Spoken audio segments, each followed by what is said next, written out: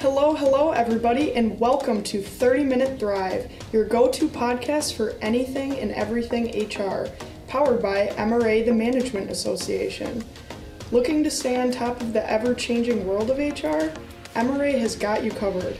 We'll be the first to tell you what's hot and what's not. I'm your host, Sophie Bowler, and we are so glad you're here. Now, it's time to thrive. I am joined with Susan Fronk, President and CEO of MRA. Good morning, Susan. It's great to have you on. And it's great to be here. I'm looking forward to it. Good, me too. Well, as we dive in, I thought it would be a good start to start out your journey here at MRA. So how long have you been here? Well, I've been at MRA most of my professional life. And I hurried through college, was fortunate to be hired by a large manufacturer, 2,200 employees, 5 plants, 3 bargaining units, 74 general foremen. They were all men at the time, and I was the factory employment supervisor. So I had a lot of on-the-job training. I worked for great bosses. That doesn't always mean friendly bosses or the nicest bosses. They were bosses who expect a lot out of me and gave me a lot of feedback so that I could do my job and be the best that I could be in human resources. So that was a really exciting time. And you know, I learned to love manufacturing, and I still do to this day. I love seeing what our members do, and I really honored and respected the people that I hired into the plant and the people that I supported with human resource services. It was a great foundation for then moving to MRA. Absolutely. And you've been here for 38 years. That's pretty impressive. I don't want to ask how old you are. Before you were born, though, for sure. 38 years is very impressive. Yeah, so thanks. I would like to know what you started out as at MRA. What role were you in? Well, it's kind of funny, actually, because I was employee 16, and I was labor guy. That was what I was hired to do. I was labor guy, and I had just a few years of experience. So when I came on board, I was on the Human Resource Hotline, which is one of our most favored and valued member benefits still today. I wrote content for our publications. I stepped into the classroom to do HR training, so much less specialized and much more of a generalist. And I kind of loved that. It played to my strengths, and I got to do a little bit of everything. But as labor guy, which was not on my business cards, but that's what I was, I worked with a lot of our members, primarily manufacturing, if they had employee relations issues or specifically labor issues. I was the go-to, and I loved that. Right. Like you said, it's pretty inspiring that you've got to experience each component that makes up MRA. So you've been here for 38 years, like we said, so you've seen the ins and outs of the organization. I have. What is the biggest change that you've seen in HR since you started as that labor guy? Right, as labor guy. Where to begin? If you don't mind, I'd like to flip that question and first tell you one constant. Yeah. The constant, whether it was the first day I started here or today, is that you can't have a great company without a really great human resource team. I have never seen an inspiring, rapid growth, get it all right, in the headlines for the right reasons kind of organization if they didn't have a really good, strong, proactive, leaderly kind of human resource team. So that's been a constant. What has changed, what hasn't changed, everything else has changed about human resources. But if I pull back from the details, I would say one thing is the complexity of the body of knowledge. Human resource people, when I began in HR, it wasn't nearly as difficult to get your arms around everything that you needed to know. The complexity and interconnectedness of federal regulations, state regulations, sometimes down to county and municipal differences, coordinating all of those, varying expectations of employees, having 5 generations of the workforce. I mean, that's all completely different. And then you add to that just the pace of change. Right. So that's not peculiar to HR, it's business in general. Business is moving so fast with the advent of different technology and global business and mobile employees, all of those things just create the need to be very agile and kind of be able to pivot very quickly, which creates not only stress and anxiety for employees, because fear and anxiety, stress in employees makes a company less productive. It also isn't good for your team. You want to make sure they know where you're going. Right. But human resources is at the vortex of all that. They have to deal with the pace of change. They need to support the team so that the team can support the organization, and all of that in a much faster pace than 10 years ago or 20 years ago or 30 years ago. And I think MRA's ability to consistently stay on top of those business and HR trends and changes is something that really sets us apart from others, and something that I really admire about the company. So, that being said, what is something that you really love about MRA? And I know there's probably a lot. There are. There's a million things, but we only have 30 minutes. So, I guess I would say I love the way that I feel every day, because I feel privileged to look through the windows of hundreds and literally thousands of members that we serve. They have trust and confidence in us. They turn to us for help with some of their thorniest people and productivity problems, and I take that responsibility really seriously. And I hope that I instill that sense of responsibility and trust and feeling honored to be invited in with everybody who works at MRA. But that's one thing I love, the fact that it's way beyond me, it's way beyond anybody who works here. It's about supporting great businesses so that they can be good employers, so that they can have strong workforce, so that the people who work there can earn a good wage in a safe environment and be motivated and support themselves and their families. We may do that in a tiny way, but I always see it as kind of ripples on the pond, and it radiates out. When you have good employers who have good sustainable jobs, you have a good team, you have a strong community, that helps everybody. So being part of that bigger purpose is something I love. And not a trite throwaway line, I love our members, I really do. Right. I love learning about our members and the myriad things that they do, and that energizes me every day. Right, and that's what MRA is all about. Yes. So, good.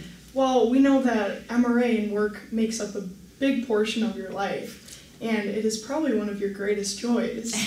But what's one of your greatest joys outside of MRA?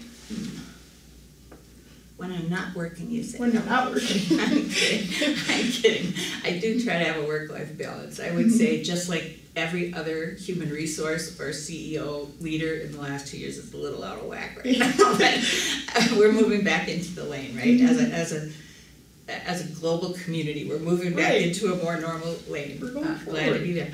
So when I'm not working, I think a lot of members may know that I own a farm, and love hosting our new employees and managers at our farm to do a rookie reception and have fun and relax and do that. I love nature. I love animals. So I'm really a farm girl at heart. Yeah, I love it. I know, I do too. And that's oftentimes hard work, but a completely different kind of work than the brain power and focus you put at work. I think it was Teddy Roosevelt who said, I might have that wrong, but I think it was Teddy Roosevelt who said, the outside of a horse is good for the inside of a man. I would paraphrase that for today's vernacular and just say, working with animals and nature is really good for the soul, or at least it is for me. It's so different, and you clean a stall and you're completely done. Yeah. HR people can never say that. They can never say, I'm done, I'm clocking out, I'm going home at the end of the day. That just never happens. Right. So office, administrative, intellectual leader work is very different than farm work. So I love my farm. My family, I have 3 young adult children. Seeing them learning and launching into life has been a joy. Some members also know that I met my husband through MRA. and at an HR conference almost 30 Of course. years ago. Right, I know. Of course. Oh, spare me all the jokes about MRA being a full service association because I've heard them all. And it goes even deeper than that. Most people don't know that my youngest brother, who I just saw this weekend, he lives in Pennsylvania, he met his wife through MRA because she was our survey manager, and before that our compensation intern. And so they met on the MRA softball team. So we truly do it all. And they've been married for 26 years, so it's like, what do you need? Right. We do it all. What do you need, a husband? Maybe that's a side business. Maybe that's a side business we should do. So my joy is my farm. And just as a little sidebar, some people through our through either knowing me or through our DE&I conference, probably 5 or 6 years ago, when I opened, I talked about trees and how I love trees. I plant trees every year, 1, 2, 5, 10, whatever it is. They memorialize people that have gone before me. They'll be here long after I'm gone. And with just a little bit of care, they provide joy, shade, beauty, oxygen. I love that. And we at that DE&I conference, then we had on the tables tiny little seedlings that they could take home and plant too. That's an awesome idea. Right. It's a great idea. I have 2 trees on order I'm planting. Wow. Yeah. That's awesome. I love that that's your greatest joy. And You didn't know I love trees, but I do. I didn't, and I knew you loved horses, and I've actually gotten the chance to meet the horses and feed them, and... Truth be told, I like cows even better than horses. Really? But yes, my Fun fact. My 2 cows died of old age, and I need to get. That's what I asked for Mother's Day. A cow? Yes, 2. I don't want them to be lonely. Oh my gosh, No, that's I serious. love that. Well, now switching gears a little, unfortunately. Okay. All right. But I'm curious about the opposite question, and we often ask our members what keeps them up at night. So, what keeps you up at night? Yeah. I think I'm like a lot of other leaders, and I wouldn't say just CEOs, but maybe most especially CEOs, because if you're a good leader, you never pass the buck. You know you're responsible for everything that happens in your organization, and the experience that your employees and your customers have, it's on your desk. So the last few years, I think I'm in the mainstream in that I really worried about my organization, most specifically my people, the people who work here, going through a pandemic and all the different struggles that foisted on all businesses. Again, back to that, I learned so much from our members, and I am really inspired by them. You know, the headlines you read in the paper about business are oftentimes more negative than positive, and that's not just the reality. That's not the reality I see with thousands of companies. There are stinkers out there, no doubt. None of our members. But most leaders, whether they're CEOs or HR managers or plant managers or accounting managers, whatever they are, they lost sleep and spent a lot of time saying, how can I take care of my team? How can I make this work for my organization? How can I make sure we come out of this strongly? And I saw leaders, ruin their health, their marriage, their peace of mind, whatever it was, because the buck should stop here. Right. And a lot of business challenges are, like you said, what keeps members, leaders, everyone up at night. But what do you see as the greatest business challenge heading into this next year? Well, first, I guess I would say, and this is very nebulous, but I'll explain. Nature abhors a vacuum. I didn't say that. I don't know who said it, but I'm repeating it. Nature abhors a vacuum. So when there's a vacuum in nature, thoughts, other things, opposite forces, opinions, they flood in. They might or might not be accurate or support the direction you're trying to go. So I would say uncertainty that has been created by, yes, the pandemic, but supply chain disruption, unprecedented inflation, the talent shortage, with no end in sight for some things.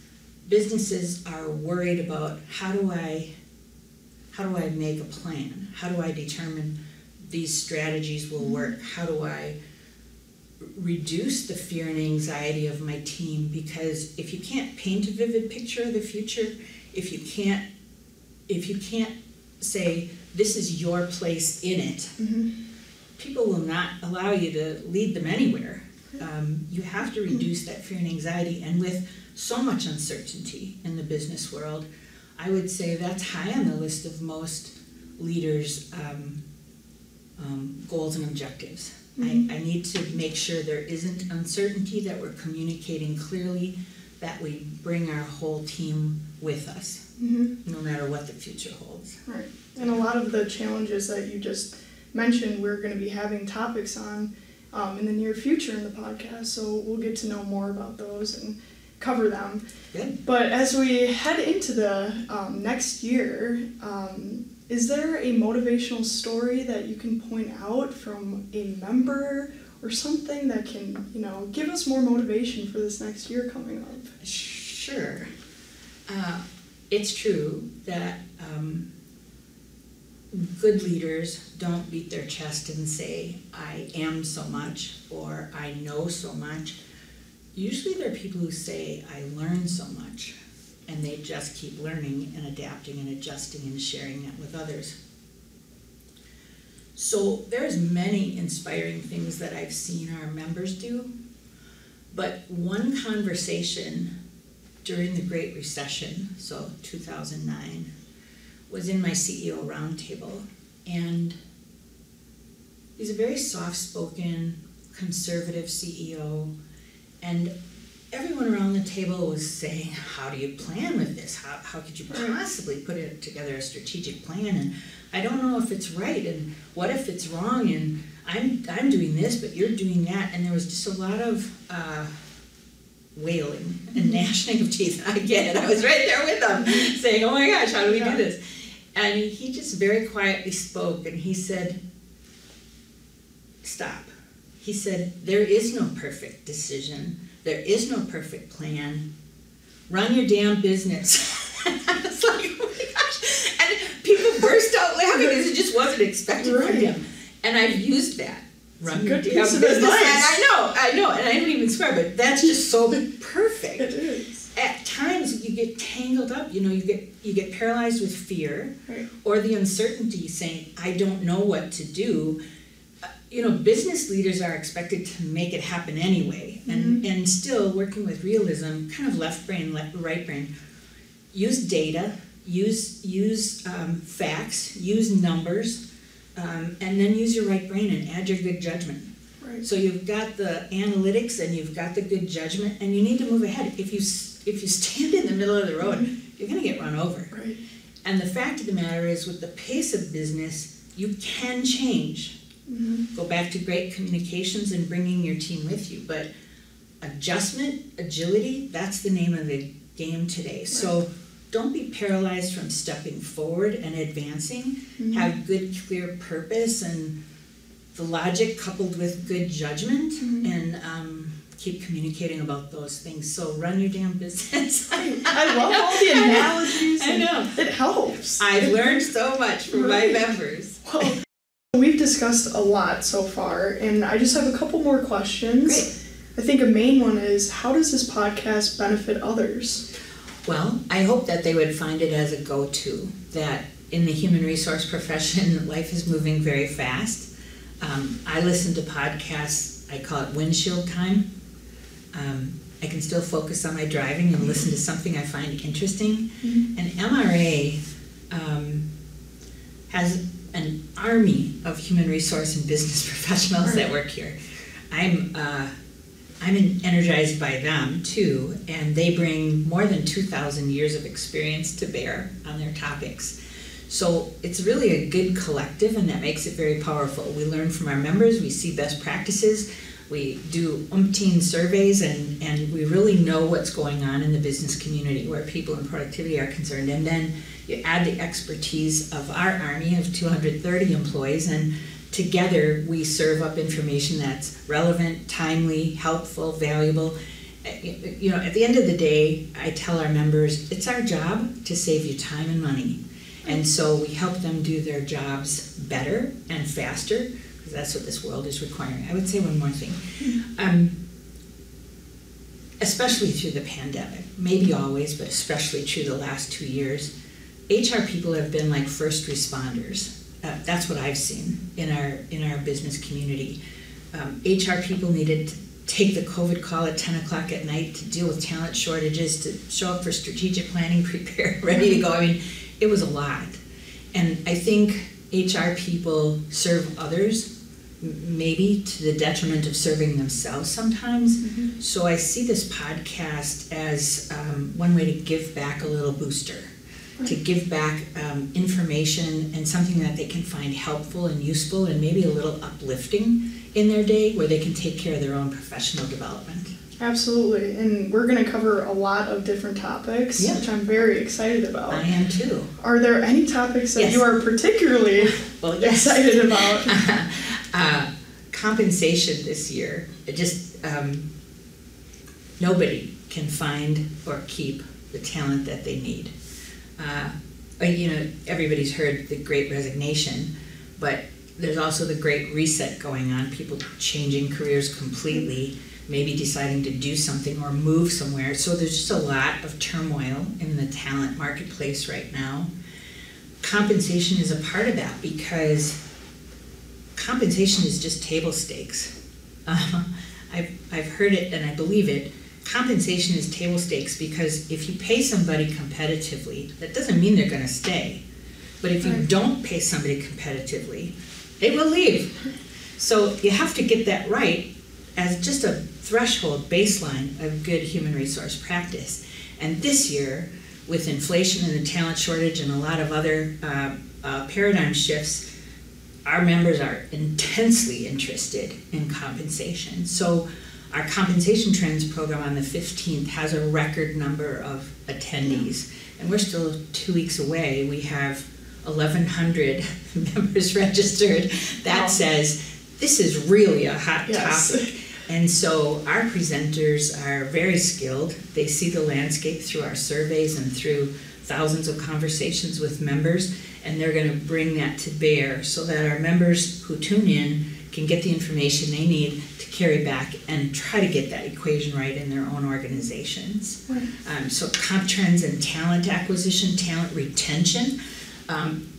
People always think about, I can't hire someone, but if you can lower your turnover, if you become that employer of choice and provide what employees need, you have fewer spots to fill. Right. So employee retention may be even more important than talent acquisition, but they are two sides of the same coin. So I would be excited, and I think our members will be very interested in compensation topics and talent acquisition workforce strategies. Absolutely, and I'm excited to cover that topic too. So we've talked a little bit about this, but the podcast is open to both non-members and members, but what is the true benefit to members of MRA? Well, we honor our members and we partner with them closely. So we want to make sure that we always, although the podcast is open to everyone to learn a little bit about us and become better practitioners and business leaders, we do save some special things for our members only. And some of the things that we have that are being worked on this year and will be rolled out later, but still in 2022, like our learning management system, new technology for wage and salary surveys, and really responding to the need to be faster. Compensation when you're aging data a year, that feels like an eon ago, right? So we wanted to make it less a point in time and more evergreen and organic, so our members always got the latest information. At the same time, working on MRA's back office transactional kind of things to make sure when a member works with MRA, they're hitting the easy button. All right. Well, Susan, thank you so much for joining us today. I had a blast. Me too. And we'll see you next time to continue the conversation on compensation trends. And that wraps up our content for this episode. Be sure to reference the show notes where you can sign up to connect for more podcast updates. Check out other MRA episodes on your favorite podcast platform. And as always, make sure to follow MRA's 30-Minute Thrive so you don't miss out. Thanks for tuning in, and we'll see you next Wednesday to carry on the HR conversation.